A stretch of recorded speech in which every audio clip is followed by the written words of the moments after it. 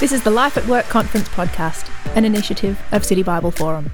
Hi, I'm Andrew Laird, and welcome to the podcast where we meet real workers wrestling with real workplace issues. Today, a woman whose job it is to predict the future. No, we're not talking astrology or fortune telling, something far more reliable than that. A lot of people are scared about the future, and like you said, I don't think that's the posture we need to have, but it's rather meeting the challenges with the new innovations, hopefully to create, more thriving communities. My guest today is Ashley Fell, Director of Advisory at McCrindle, a well-known Australian social research company founded by Mark McCrindle. I'm Andrew Laird, and this is the Life at Work Conference podcast. Welcome again to Season 2 of the podcast. It's wonderful to be back with you, wrestling with a new range of workplace issues that affect people just like you. And as I mentioned, today I'm joined by Ashley Fell as we consider the topic, the future of work. Now, Ashley has a passion for equipping organisations to navigate the complexities of the 21st century. And she does that by exploring and reporting on social trends in her role at McCrindle. She's also a Christian based in Sydney, which is where she joins us from now. So welcome, Ashley. Hey, Andrew, thanks for having me on the podcast. It's wonderful to have you join us. Now, social research, that expression I used just there, for the uninitiated, what is that all about and why does it matter to me? Yeah, it's a really fascinating area of research. We used to sort of describe ourselves as a market research company, and I feel like that elicited sort of, in people's minds, the focus group rooms where people are testing, products and people are behind the double glass sort of mirror, with the client. And we actually do have focus group rooms in our office, but we are a lot more than just market research. We are operating more in that social research area, which is really the study of human behaviour. And we look at society and social trends. And, it's not scientific research, but we are running a lot of surveys to find out how people feel about certain topics or issues or behaviours or attitudes or beliefs. And we find that it's a really important part of research and even informs a lot of strategy that, why organisations are making particular decisions. So I feel like when I present, at conferences and I have a slide talking about what is social research, and then the next slide I have is of Steve Carell looking like a big nerd, and underneath it says, I love Excel. And that really is like who we are at McCrindle. We are a bunch of data nerds, but we also have, I think, a lot of empathy in our role to understand the human perspective. It's been such an interesting profession to be in for the last couple of years. Someone who studies society and behaviour and change because we've just lived through so much change. So it's a really interesting field, and I love it. Yeah, well, we're going to come to the COVID question in just a moment's time and reflect on that a little bit. But just flesh it out a little bit more for us. You do this for a job. So what does a typical day look like for you? Is it a lot of talking to different people, I presume? Yeah, in my role it is. So we have a team of researchers who are on the tools, who are sort of conducting the analysis and running the focus groups.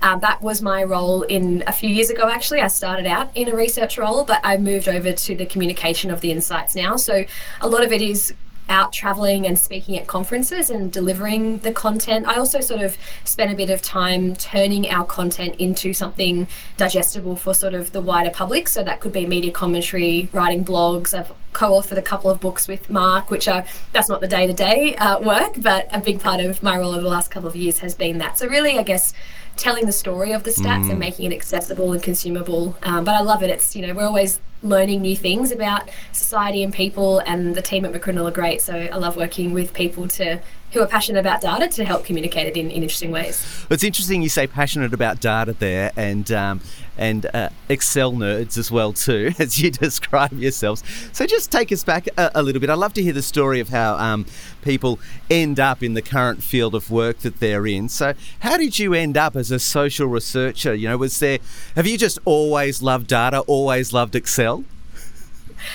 Not personally, to be honest. And it's interesting because we just hired someone recently, and he's our data scientist, and he was actually my year 12 maths teacher. Right. And so, it's so funny. It's kind of come full circle, and he's always like, Ash, you undersell yourself with your maths ability. But it wasn't my favourite subject at school. I did gravitate more towards history and English. So even when I started at McCrindle, I mean, we love Excel, and Excel does a lot of that hard maths for you, you know, it spits out, it's a powerful tool, that one. But I think for me, as I reflect on my childhood and my life and even my teens and 20s, it has really led me here in terms of, I guess, I really enjoy storytelling. I really enjoy communicating. I did debating when I was younger. I did public speaking. I worship lead at my church. So being in front of people hasn't ever sort of freaked me out, but it's just been getting across the data and communicating that, which is the skill I've sort of developed and honed at McCrindle. But yeah, I feel like when I was a bit younger, I wanted to maybe be a teacher, if anything. And then I went to uni and I just picked a degree that was a bit vague in the communications field, and it was called social inquiry. And I chose it instead of journalism or PR because it was the most vague, because I didn't know what I wanted to do. And I was at uni, and a friend of mine who went to school with as well, actually, she was interning at McCrindle, and she said, oh, you should apply, they're looking for another researcher. And I was like, oh nah, I want to go overseas when I finish uni and travel for a bit. She's like, I reckon maybe just interview and see. So I met Mark before I'd finished uni, actually, and was just really taken by the role and the organisation and the values. And I've been here ever since for almost 9 years now. Wow. So it felt like a real God moment in terms of directing my life here. It sounds like you found your sweet spot, both in terms of, you know, some of that interest in numbers and data, but being in a role where the role particularly that you have is to communicate that and tell the stories. And as you say there, that love of history of yours, in some ways it's almost, and we'll come to this as well, looking back is, I'm sure, a key part of the role, but particularly looking forward as well too, and trying to project in light of what is going on now. Ash, I'm just interested, are you the kind of person who outside of work can't help yourself but just observe cultural trends that are going on around you, or can you switch off at all? I can switch off, but as I reflected on this question, I feel like, yes, I do actually am a social researcher when I'm not at the office. I'll be traveling somewhere and I'll turn to my husband and I'll be like, what do you think the demographics of this area are? And he's just like, what are you talking about? And so, but even when I was at uni, I remember even I'd be on the bus traveling in, because my university was in the Sydney CBD and I live outside of it, and I would just people watch and wonder what people's stories were. I do like to ask questions and find out about people's experience. So yeah, I think I have been one to observe the world around me, but now I have the tools at my disposal to really find out the stats and see how they line up with the observations. So yeah, I do probably find it a little bit hard to switch off. Now, you just referred a moment ago to your Christian faith, so I'm just interested in exploring that a little bit and how that relates to your work. So as a Christian, what value do you see in the work that you do? How what you produce, how what you communicate really helps and serves the wider society? Yeah, it's a really great question. And I think I always remember Mark sharing about, you know, our strapline at McCrindle used to be know the times, shape the trends. And that's kind of gone through an evolution in the time I've been here over the last 9 years. But that really was from 1 Chronicles 12, verse 32, which was men who understood the times and knew what Israel should do. And it was kind of based on that biblical concept and idea. And I guess what we do today is we try and paint an accurate picture of the trends that's happening and help empower organisations and churches in the not-for-profit space as well as corporate. We work across kind of a lot of different sectors and industries. And I think that's really relevant today because we are living in a world of fake news and, you know, post-modernity and that sort of thing. So I think we really try intentionally to be a positive voice that builds society, and our kind of new and enhanced sort of strapline is we exist to empower human flourishing by promoting truth, wisdom and beauty. And the truth comes from the insights and the data, and the wisdom comes into that sort of advisory space, not just finding out what's happening, but also advising organisations and church leaders on what's going on. And also the beauty aspect around our infographics and communicating data in interesting ways and being storytellers. So yeah, I love it, and I really feel a good affinity, I guess alignment actually to our organisation's purpose and values. And I just love that research and data and insights can actually help organisations do what they do with a more informed perspective and help at that strategic level. So it's very satisfying. And yeah, what maybe could be perceived with the Excel and the demographics and the data to be quite maybe boring and dry. We actually try and bring that to life, and it's got a real deeper purpose to it, which I know our team really love as well. Yeah, I love all of that. That's wonderful. Speaking of knowing the trends and the importance of knowing the trends, let's just come to some of that now. And it's pretty hard for us to avoid talking about COVID, even though a lot of us might be sick of talking about it. You've obviously been observing the trends for, as you say, 9 years in this role now. How big an impact do you think COVID has been? Have you ever encountered anything like that before in terms of something which has such a massive impact on society, how we live, how we work, and beyond? Mm-hmm. Well, personally, no. And for, I think, many people, unless you lived maybe through a world war, this is the first sort of big societal event that has just changed everything, like you mentioned, from work to education to how we shop, and I think we conducted a lot of research during the different years of the pandemic, in 2020 and 2021, and even now sort of in this post, hopefully, pandemic era. And we wrote in one of the reports that we authored and published, we said much of what we had pre-COVID we will never see again. We're not moving to the next but the new, and it is not a continuation of how things were but the start of a whole new reality. And I guess that's our role, is to help organisations understand that reality and that. But I think one of the other big areas we've seen a huge shift in, and I guess really aligned to even the topic of this podcast, is work and just the future of work. And we say it's the biggest transformation to work in a century, which is a huge claim, but just huge sort of impacts on where people's work is being done, how it's being done, the flexibility, the work from home, and that has huge implications for leaders around building culture, around attracting and retaining teams.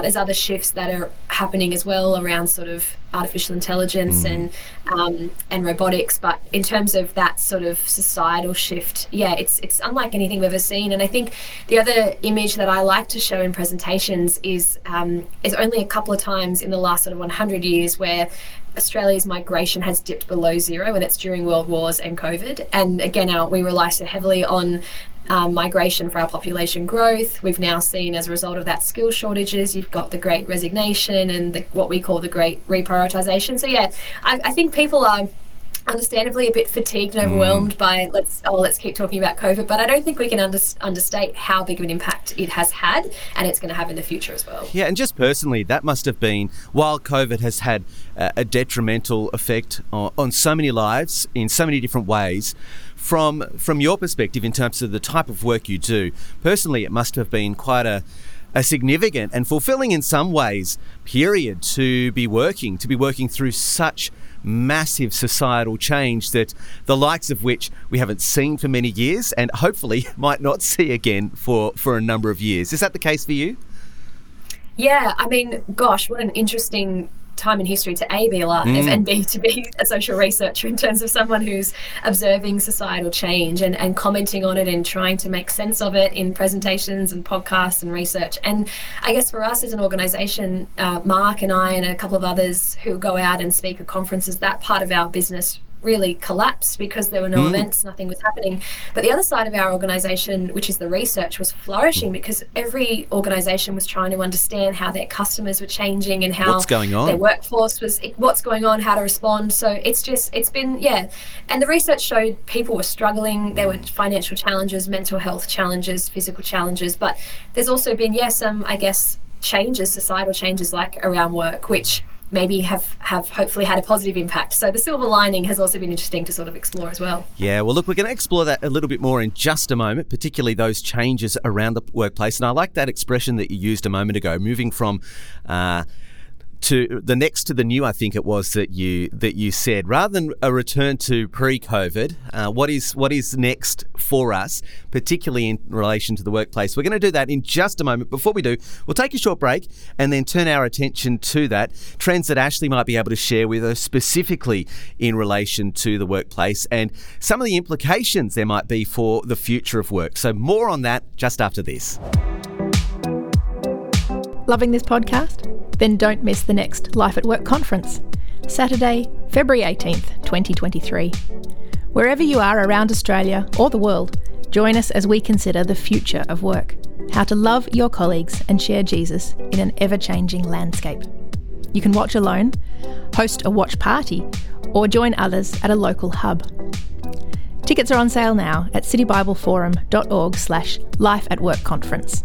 Well, welcome back. I'm speaking with McCrindle's Ashley Fell. Ashley, we're going to come to the workplace and current and future trends in just a moment. But first, I'd love to hear about a really unusual or bizarre or memorable trend that you've encountered in your work, one that just took you by surprise. Is there one like that that springs to mind for you? Yeah, I have a stat that I love to share at barbecues and things like that. I love to talk about because people feel, it always elicits a pretty visceral reaction. Everyone's like, whoa, that's crazy.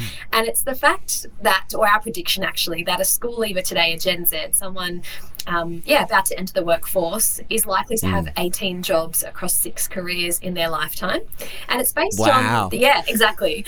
And it's based on the average tenure of people staying in their jobs now for just under 3 years. So if we use that average and extrapolate that over the lifetime of someone who's about to enter the workforce, noting that they'll live longer because we're pushing back sort of our life expectancy, and they'll probably work later. There's that stat. So they're very career mobile, and I share that in presentations, and employers kind of look wide-eyed going, oh, that's really scary. But it's amazing. I think it's an incredible generation we've got coming through, and they're going to be very career mobile. Yeah. Well, there you go, listeners. If there's a barbecue stopper stat to take with you to the next barbecue that you're at, and we're going to talk about those younger generations coming into the workplace shortly. But Ashley, let's think about some of the current and future trends that you're seeing in your research around the workplace. Just give us a snapshot of what some of those major trends are that you're noticing, particularly in the wake of the pandemic. Yeah, for us, it's definitely, I think, around the work from home, hybrid work, where and how work is done. We're actually undertaking a study at this very moment around that and leading culture and teams in a decentralised working environment where organisations and leaders are trying to work out now how to bring people back to the office, how to meet the expectations of different generations with regards to working from home and flexibility and trust. And I think for us what we've seen is, younger generations, like Generation Z. I was actually speaking to a friend of mine recently, and he said to me, he was like, I've only been in the workforce for 2 years. So started sort of working during the pandemic, and he works for a tech company. He's like, I've never gone back to the office. He's like, my only working experience has been fully remote. And that's just such a different experience to people who are older and more experienced. And even reflecting on it, and the research shows us that younger generations almost expect flexible working now because we've had it for so long, but older generations often see it as a real privilege. So how do you navigate that tension? So the work from home, the flexibility is there that we're already seeing, and some future ones as well. Wow, there is so much there that we could unpack, and no doubt there's a podcast episode in each of those things. And speaking of that, you actually do host a podcast called The Future Report, so I'll give a quick plug to that as well too, where you do raise and address a lot of these issues that we're discussing. So if you want to check that one out and hear Ashley speaking about some of these things in a little bit more detail, I encourage you to have a listen to that. One of the episodes that you released in recent months that was particularly helpful for me just in understanding myself, but also in terms of the other people in my life or the people that I work with was one on HOGO.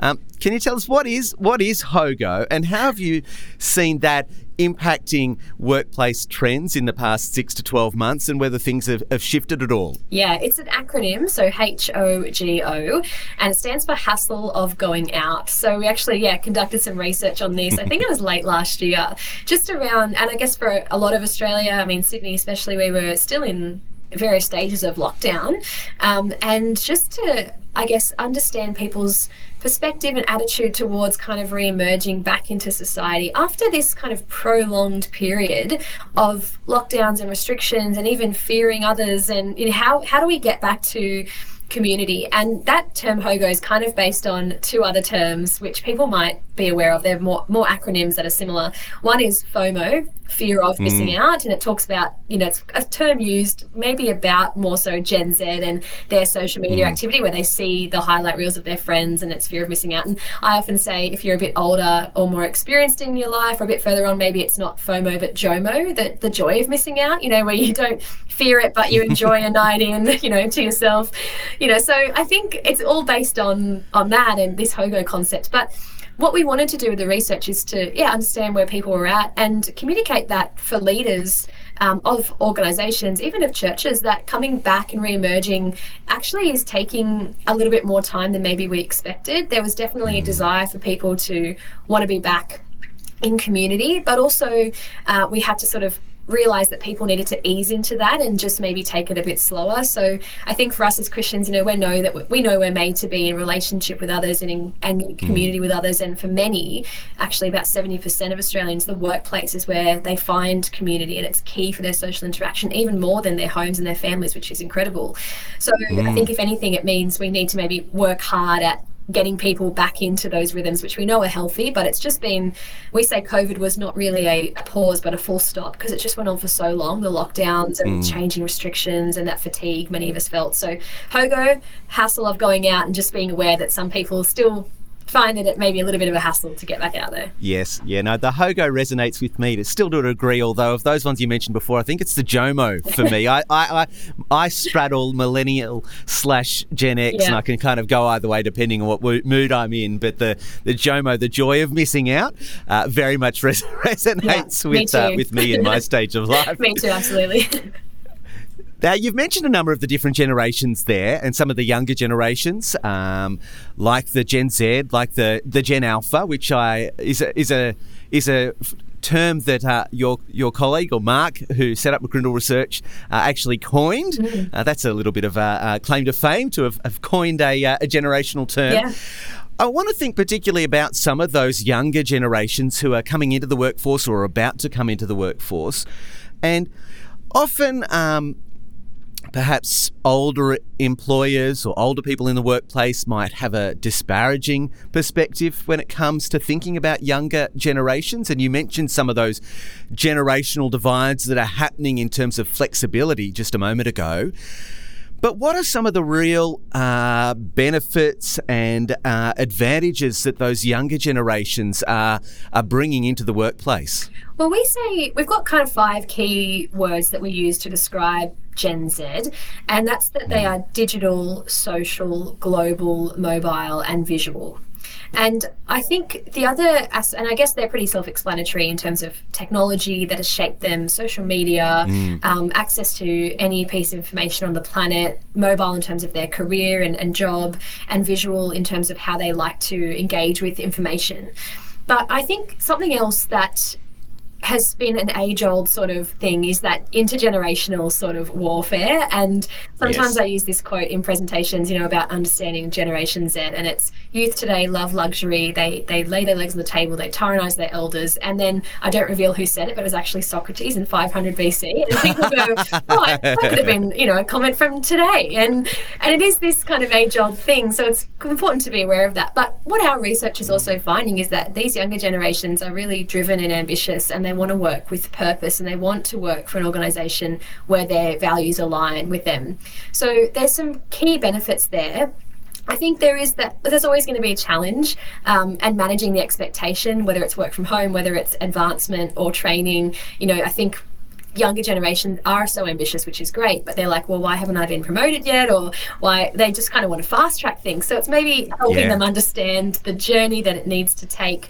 But we also have a bit of an acronym we call CPI, which stands for Culture, Purpose and Impact. And we really do believe that I think every generation, but particularly younger generations, are expressing this desire to work for an organisation that has a great culture, that has a really strong purpose, and where they feel like their work is having an impact. And I think the other thing I would say is that to get the most out of these younger generations in terms of tenure, but also just helping them in their career, we know from our research that, and I'm sure many of us can identify with this when we started our careers, is that you want to be invested in, you want training and development and to see a pathway forward, especially early on in your career. So if organisations can, I think, understand that and utilise the great benefits, and the unique perspective that these generations are bringing. That's, I think, a really great way to sort of view people coming into the workforce who are of a different generation, who are different to them, rather than that kind of, just these young kids who are entitled or whatever it might be, whatever that stereotype might be. Yeah. Look, you've begun answering this question already, but I guess thinking particularly from a Christian perspective, and say I'm a Christian boss who's listening to this, and I've got Gen Zs who I'm having my team, or I might be looking as candidates to hire. The Christian boss, how can they particularly embrace those differences in a really positive way that actually might be a powerful witness to younger people who are coming into the workplace and experience something from a boss that perhaps they haven't experienced elsewhere? Yes, I think it's a really great question. I think it is, there's an element, and I kind of alluded to it in the last answer, I think, as you picked up, Andrew, just around there is an opportunity for the organisation and for the people in that team to benefit from someone in a different generation, a different perspective. I mean, these younger generations have an awareness of technology and social media and what their peers are doing. So even to reach that consumer cohort, there's a great opportunity to use these young people in that regard to give insight into that. But I think to give back to them, it's also about, I guess, mentoring and investing into the next generation. And I think when we do that, and I think all of us can remember, I mean, I've had it before where I've worked under great leaders who have done that, who've equipped me, who've trained me, who've not just stopped there, but actually empowered me to do something and then trusted me to go and do it. It's okay if you fail, that's how you learn. So then it's just an opportunity to, mentor the next generation. They are the future. And I think it is, like you said, an opportunity also to be a great witness as a Christian. Well, on the flip side, though, now thinking about speaking to the millennial or the Gen Z who's coming into the workplace, what about for them, the Christian who's a younger person coming into the workplace?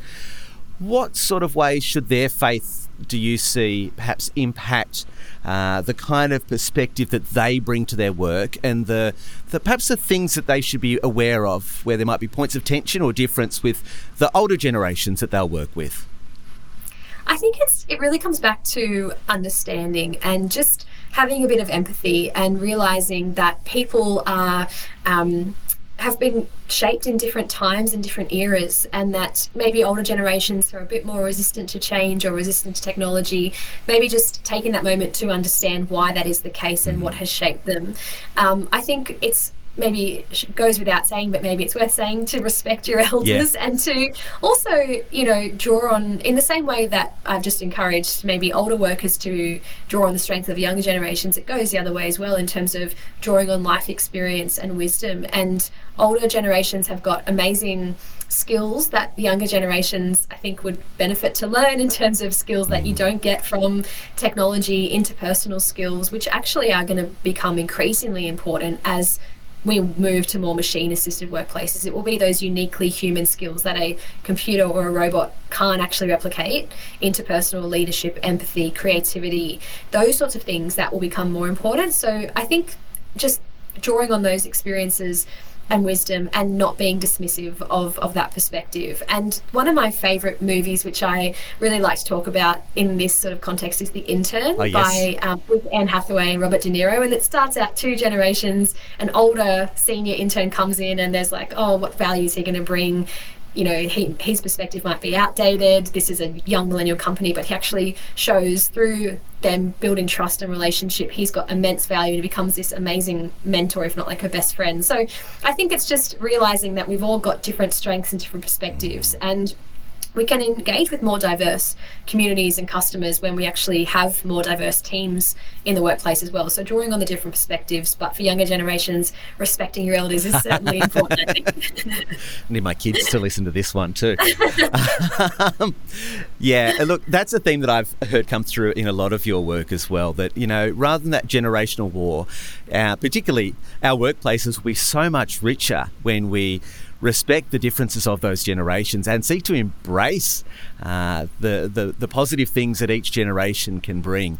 We'll be richer for it.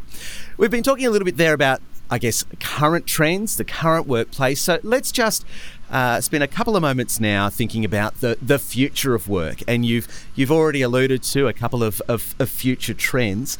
But what are some of the predictions that you might be making for the workplace of the future? What should we be doing now to be getting ready for it so that we can lead well and work well in it?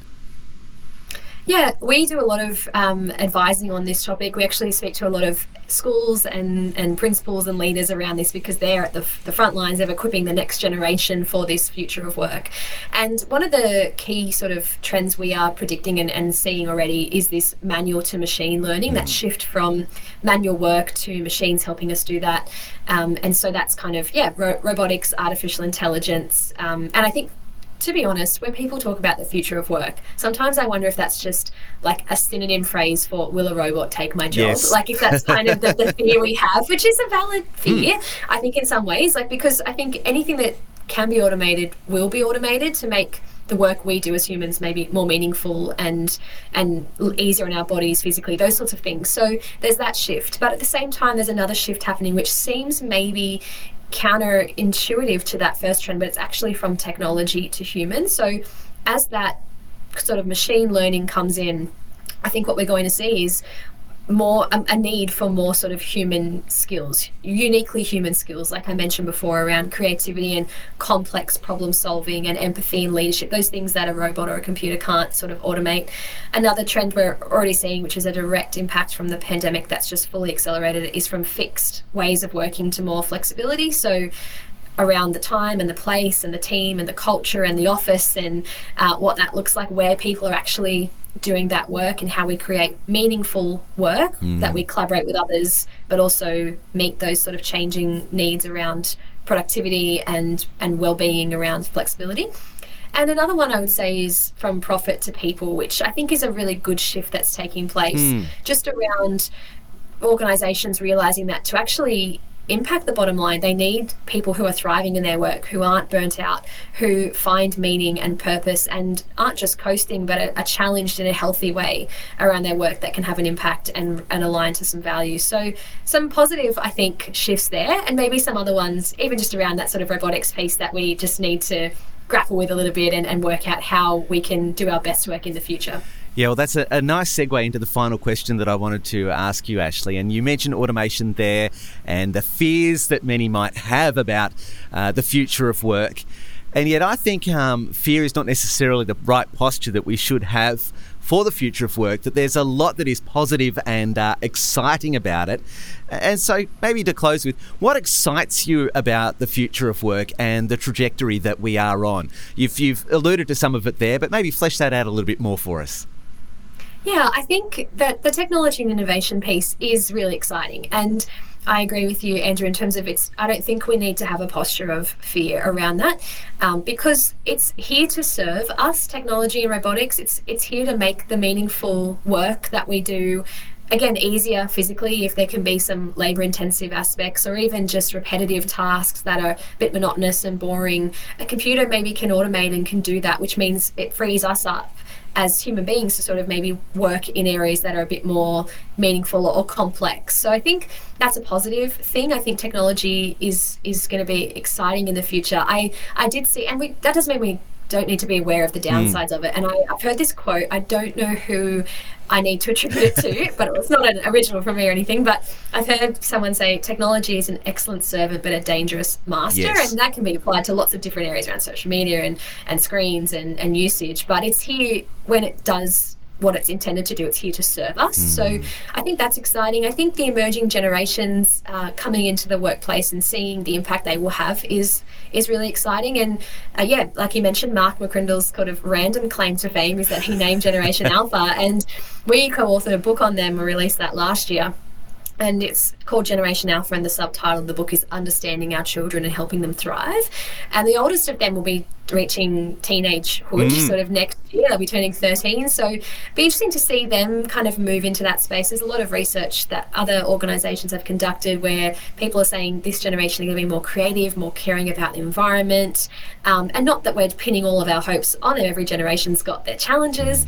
But I think the future is exciting for them around work, around meaningful work, flexibility, technology. So yeah, I'm excited for the future. I think we do take a positive look, and I think that comes from being a Christian organisation as well, or a team of people who are Christians. But yeah, a lot of people are scared about the future, and like you said, I don't think that's the posture we need to have, but it's rather meeting the challenges with the new innovations, hopefully to create more thriving communities, more thriving workplaces as well. That's wonderful. Look, Ashley, I could talk to you all day and love to unpack so many more of the things that you've talked about, particularly Generation Alpha, which is what my 3 kids, that's their generation. So I'm fascinated by that. But we'll leave that for another time. Thank you so much for what you have shared with us today. You've given us heaps to think about, lots of application for the workplace, and particularly from a Christian perspective, thinking about how those generational differences we can embrace and really lean into and lead in ways that are distinct and different and very attractive as we work well across the generations. So make sure you check out more of Ashley's work and insights on her podcast, The Future Report. I mentioned that earlier. But Ashley, thanks again so much for being on the podcast. Thanks for having me, Andrew. Well, look, that brings us to the end of episode 1 of season 2 of this podcast. Thank you so much for joining us. Don't forget to subscribe so you never miss an episode. And why not share or leave us a review so others can find us too. But look, on our next episode, never more hostile, never more open. We're talking about what it's like being a Christian in the workplace in the current climate. How in the public square there might be hostility towards Christians, but at a personal level, there can often be a great openness amongst some like never before. So I'll be joined for that episode by award-winning Australian author Stephen McAlpine to discuss how we navigate the whole world of D&I in the workplace in a winsome and generous way. But until then, I'm Andrew Laird, and you've been listening to the Life at Work Conference podcast. The Life at Work Conference podcast is produced by City Bible Forum. To find out more and register for the conference, go to citybibleforum.org/lifeatworkconference. Enjoyed this podcast? Make sure you never miss an episode by subscribing and leaving a rating so others can find us too. Join us next time on the Life at Work Conference podcast with Andrew Laird.